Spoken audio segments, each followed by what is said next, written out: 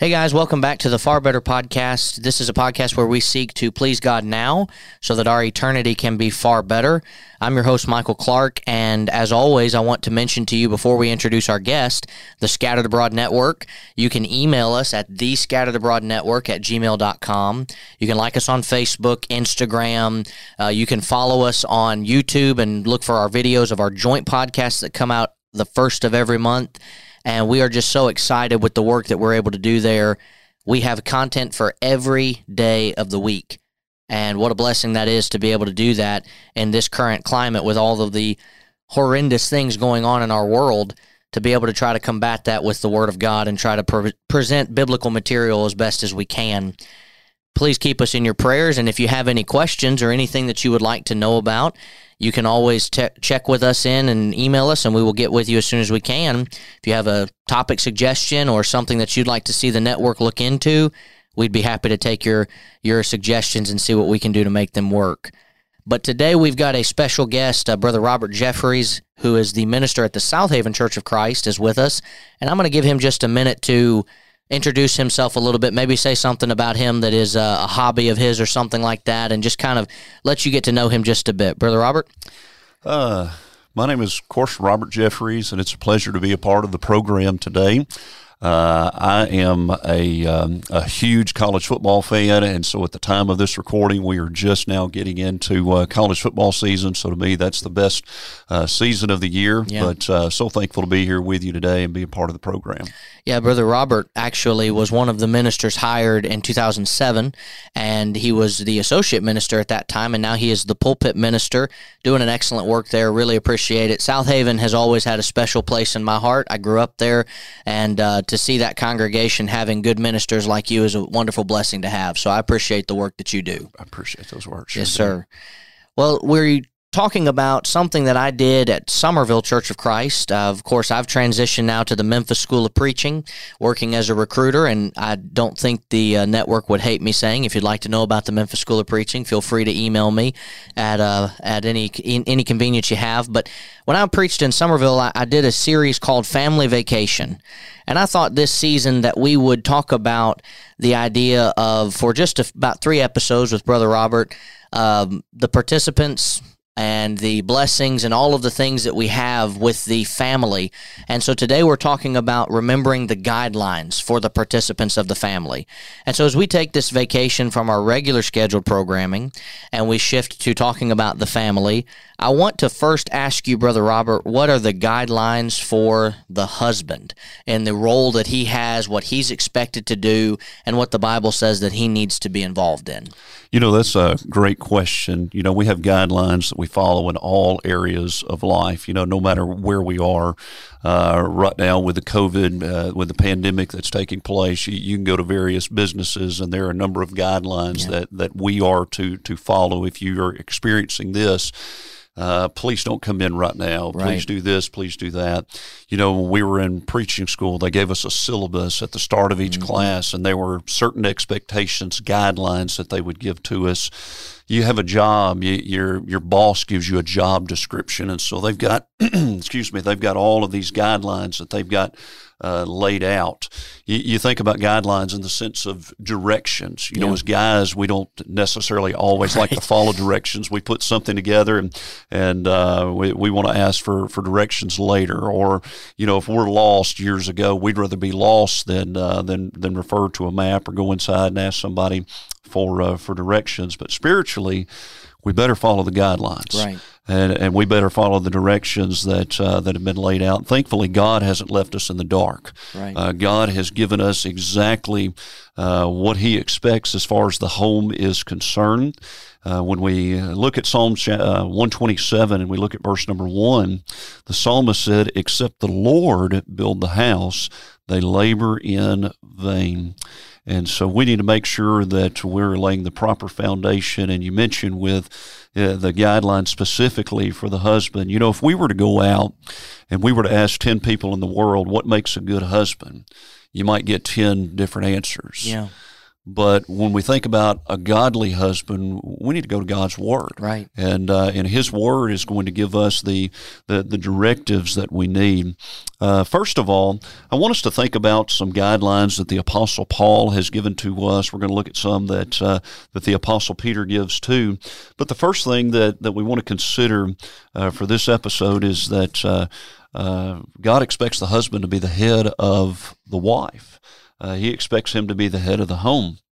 When we look at Ephesians chapter 5 and verse number 23, he says, "For the husband is the head of the body, even as Christ is the head of the church, and he is the Savior of the body." Now, when we see that phrase, the head of the wife, that doesn't mean that he's more important than her. That doesn't mean that God thinks more of him than he does the wife. It has more to do with the roles and responsibilities in that home. For an organization to run smoothly, there must be someone with authority to make decisions and to answer for those decisions. And so this is just a form of roles in the home that God has given the authority ultimately to the husband. And we could look at Genesis 3:16 to see that, also 1 Corinthians chapter 11 and verse number 3. Now, when serious decisions for the family need to be made, the husband still needs to consult with his wife. This doesn't mean that because I'm the head of the home and I get to rule with an iron fist and she has no say-so whatsoever, that it's going to be my way or the highway.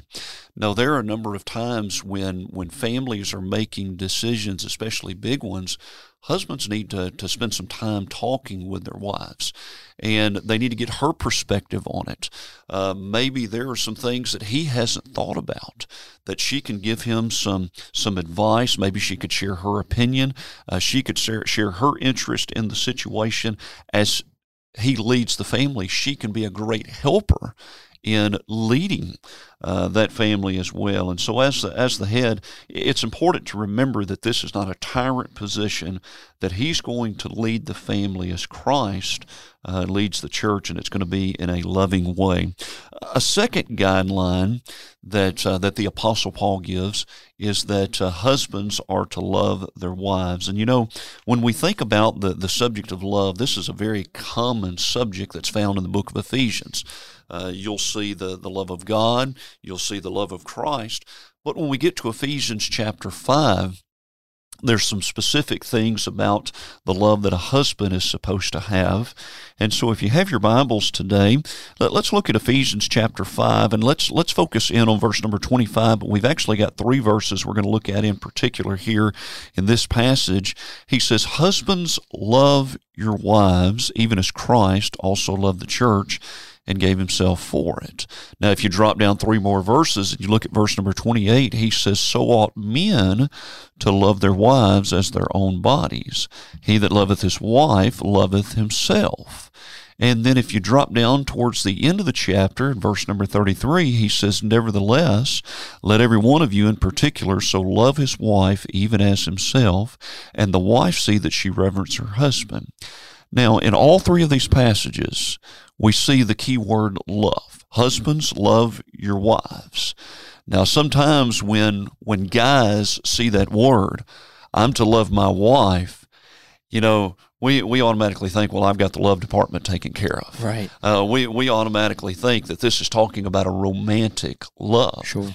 Well, the Greek word that he uses in verse 25, verse 28, verse number 33 is not the Greek word eros. It's not an erotic type of love. It's not a physical type of love that we think about there. The word that's found there in those 3 verses is the same Greek word that's found in Philippians 1 and verse number 9, where Paul writes these words. He says, "And this I pray, that your love may abound yet more and more in knowledge and in all judgment." There he's writing to the church, and he says, I want your love to each other to grow more and more. Yeah. But the love that he's talking about there is the same one back there in the book of Ephesians. And so what kind of love is that? Well, it comes from the Greek word agape, which means to seek the best interest of another. And so in Philippians 1, he says, I want you to seek each other's best interests, and I want that love to continue to grow. Ephesians chapter 5, I want you to seek your wife's best interest and be looking out for her. And when you do this, you're going to give yourself, you're going to provide for what is needed, but ultimately you love her the way that Christ loved the church. Right. Okay? So those are the guidelines that the Apostle Paul gives, but let's look at a second set of guidelines that the Apostle Peter gives. And when you look over at 1 Peter chapter 3 and verse number 7, that there are three things in particular here to consider. He says, likewise, you husbands. So we know that he's giving guidelines here to the men, to the guys. Likewise, you husbands. Now watch this next phrase. He says, dwell with them. The them there is your wife. Dwell with. That means that you're going to be going home to her each night. You're not going home to your neighbor's wife. You're not going home to your coworker's wife. You're not going home to somebody else's house. You're going home to her house each night. You're dwelling with her. And he says, dwell with them according to knowledge. Now look at this next phrase, giving honor unto the wife. That word honor there is a word that means to value, to treasure. And so as husbands, we need to be asking ourselves, do we really value our wives? Right. Do we really treasure them? Do we see them as a treasured possession? Do we consider each other as something that's precious? Or do we consider each other as somebody who's worthless in the marriage? And to me, those are some thought-provoking things to consider when we think about that phrase, giving honor. Why should we honor her? Well, number one, she's made in the image of God, Genesis 1. Number two, Solomon tells us that she's the crown of the husband in Proverbs chapter 12. And number three, Solomon also tells us that she's a gift from God, Proverbs chapter 19, verse number 14. But then consider a third and final thing there in 1 Peter 3, verse number 7. He says, you're going to give honor unto her as unto the weaker vessel. Does that mean that she's weaker intellectually? Not at all. There's some very smart women in our society. Does that mean that she's weaker morally? Some of the most moral people that we will ever find are our wives. Does that mean that she's weaker spiritually? Sometimes wives are a lot stronger than the men are, especially when you go back to the beginning of 1 Peter chapter 3. She's to set the example for an unbelieving husband. And so she's going to set that tone in the home spiritually there in that particular situation. Does that mean that she's weaker emotionally? Absolutely not. You know, sometimes they are the most compassionate people, and they see things that a lot of times that as guys we don't see. Right. So it must be pointing to the fact that it's physically. Generally, the women are smaller, and men have been given the responsibility to protect her. You're the protector in the home. And so when we look at these two passages, Ephesians chapter 5 and 1 Peter chapter 3, we see about 5 different guidelines that God has given to the husbands. And lest we forget, too, the very first thing God said that he wanted to course correct on in creation was that man would be alone. And he realized that it wasn't good for man to be alone. In Genesis 2, 7, and 8, that he was going to make him a helper comparable to him, the New King James puts it. And giving us that helper in the wife makes the man's life more complete. And it is obviously a wonderful blessing to have the ability to be called a husband. One of the highest honors I've had 3 high honors in my life. One is to be called a Christian, one is to be called a husband, and now to be called a daddy by my son. And now hopefully, actually around the time that this program is airing, we have been expected to be able to have brought our second child into the world. And so what a wonderful blessing it is to have that as we talk about the home and we talk about the participants and the guidelines for the husband. Now, we've kind of alluded a little bit to the wife. And obviously, if we're going to talk about the home, there's a threefold plan there. There's the husband, the wife, and the children. And so as we move now, what are the guidelines for the wife? Okay, that's a great question as well. And once again, God hasn't left us in the dark on this subject. God has very much shed light, just as he did with the husbands, and he's going to give some information to the wives. Let's go back over to Ephesians chapter 5 And when we look back at verse number 22, there's something interesting that he mentions here. He says, wives, we know who he's directing the attention to there. And the very next thing he says is, submit yourselves unto your own husbands. Now, what is submission? You know, that's a word in today's society that oftentimes is a dirty word. Right. You know, it's a bad word. But that word simply means humble obedience to another's will. And here it is submitting myself to my husband. Okay? And now it's important to remember that when we submit ourselves to him, that he's got to remember his responsibility, that he's not a tyrant, that he's not ruling with that iron fist. We're just simply placing, the wife is going to place herself under his leadership. And so it has the idea of placing ourselves under the leadership of another.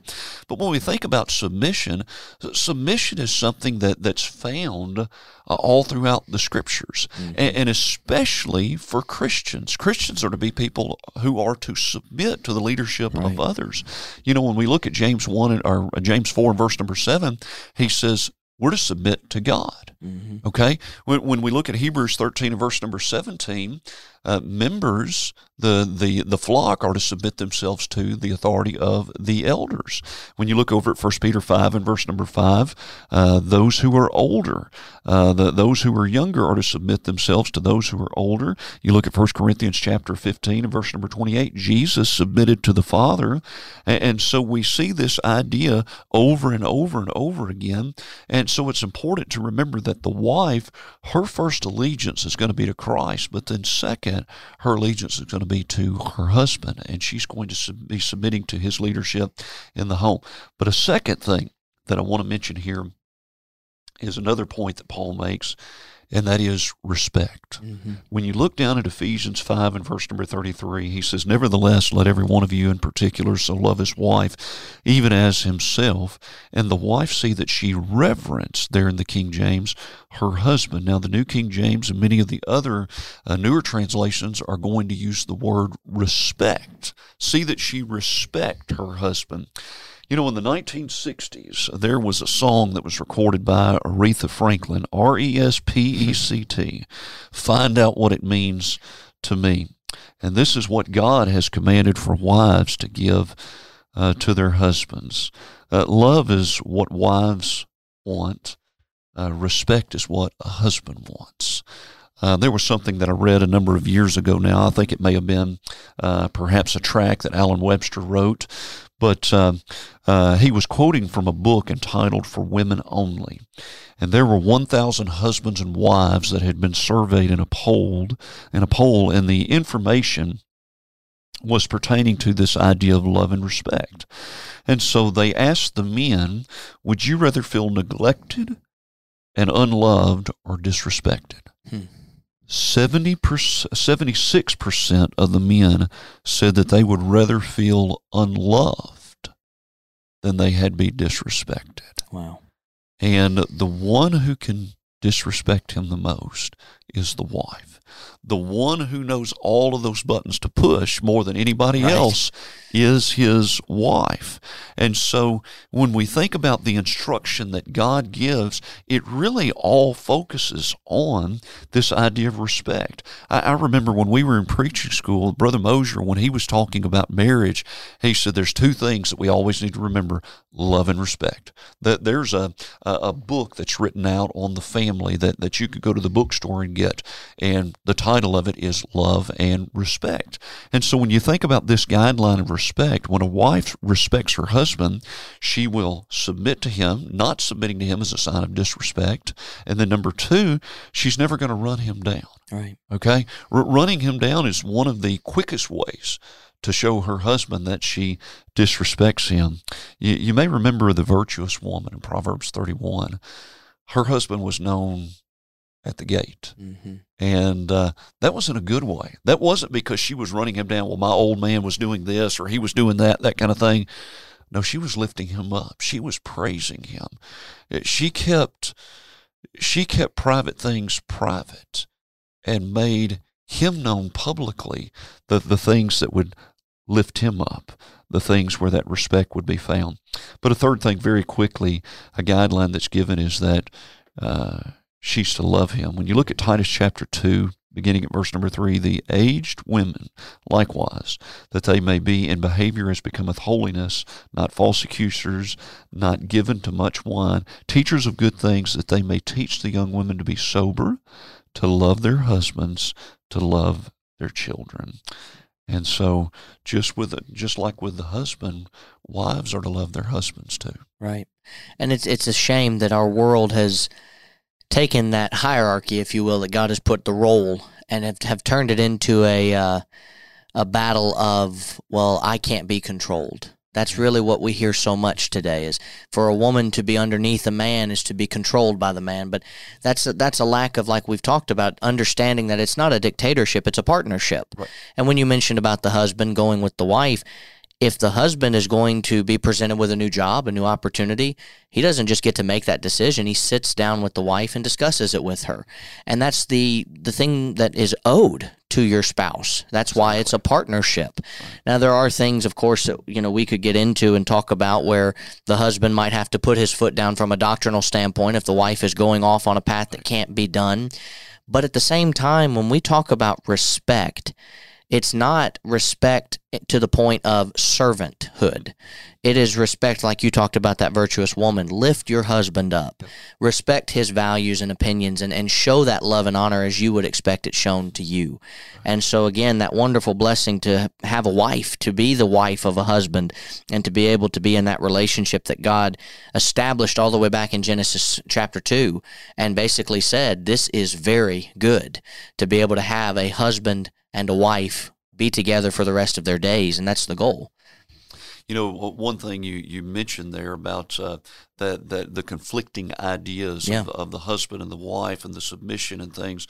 One of the leading reasons why the marriage rate has gone down in our society today is because of this idea of, well, we're in competition with who's in charge in the home, and it just completely undermines the guidelines that God has given. But just like in a business, you've got to have somebody in charge. That's right. And the same thing in the home, and God has specified those roles, who He wants, and just like you say, it's still a partnership, and so we need to remember that at the same time. That's right, and if the creator of the universe says this is what works, then who are we to really buck up against that?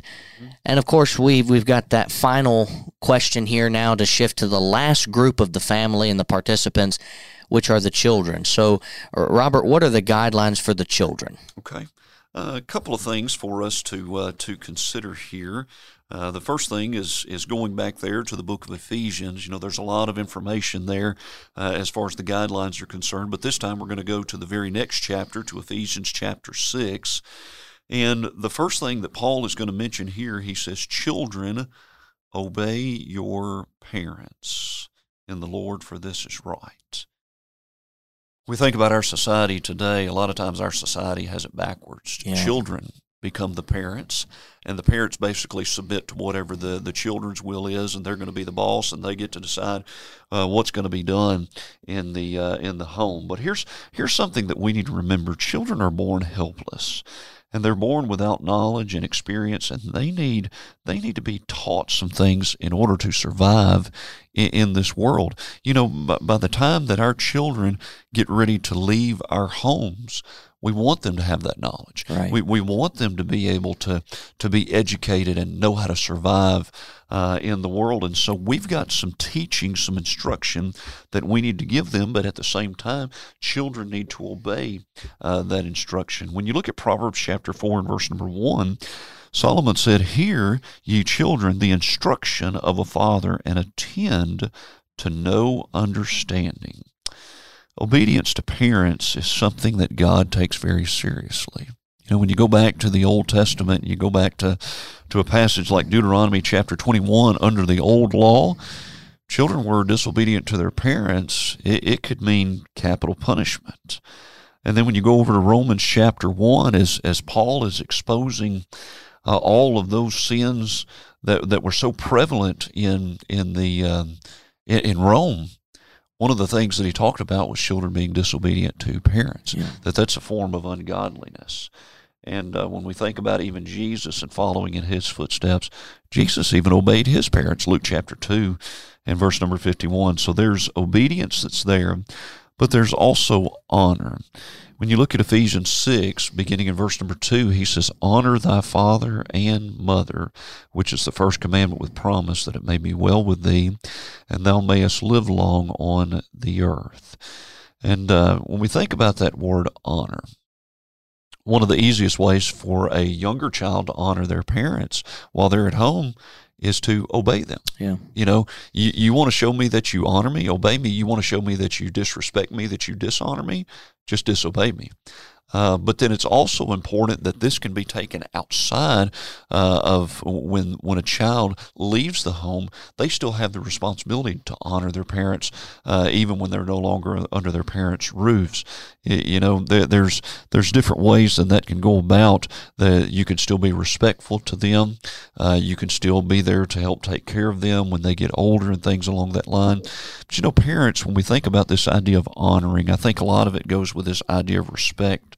Also, when I was growing up, my parents were very big on yes, ma'am, no, sir, right, thank you, no, thank you, and doing as we're told. And ultimately, they're training us to be respectful to other adults. They're training us to be respectful to teachers, to government, but ultimately, they're training us to be respectful to God. Right. And when we think about all of these guidelines, all of those guidelines help us to be better followers, more equipped to follow God properly.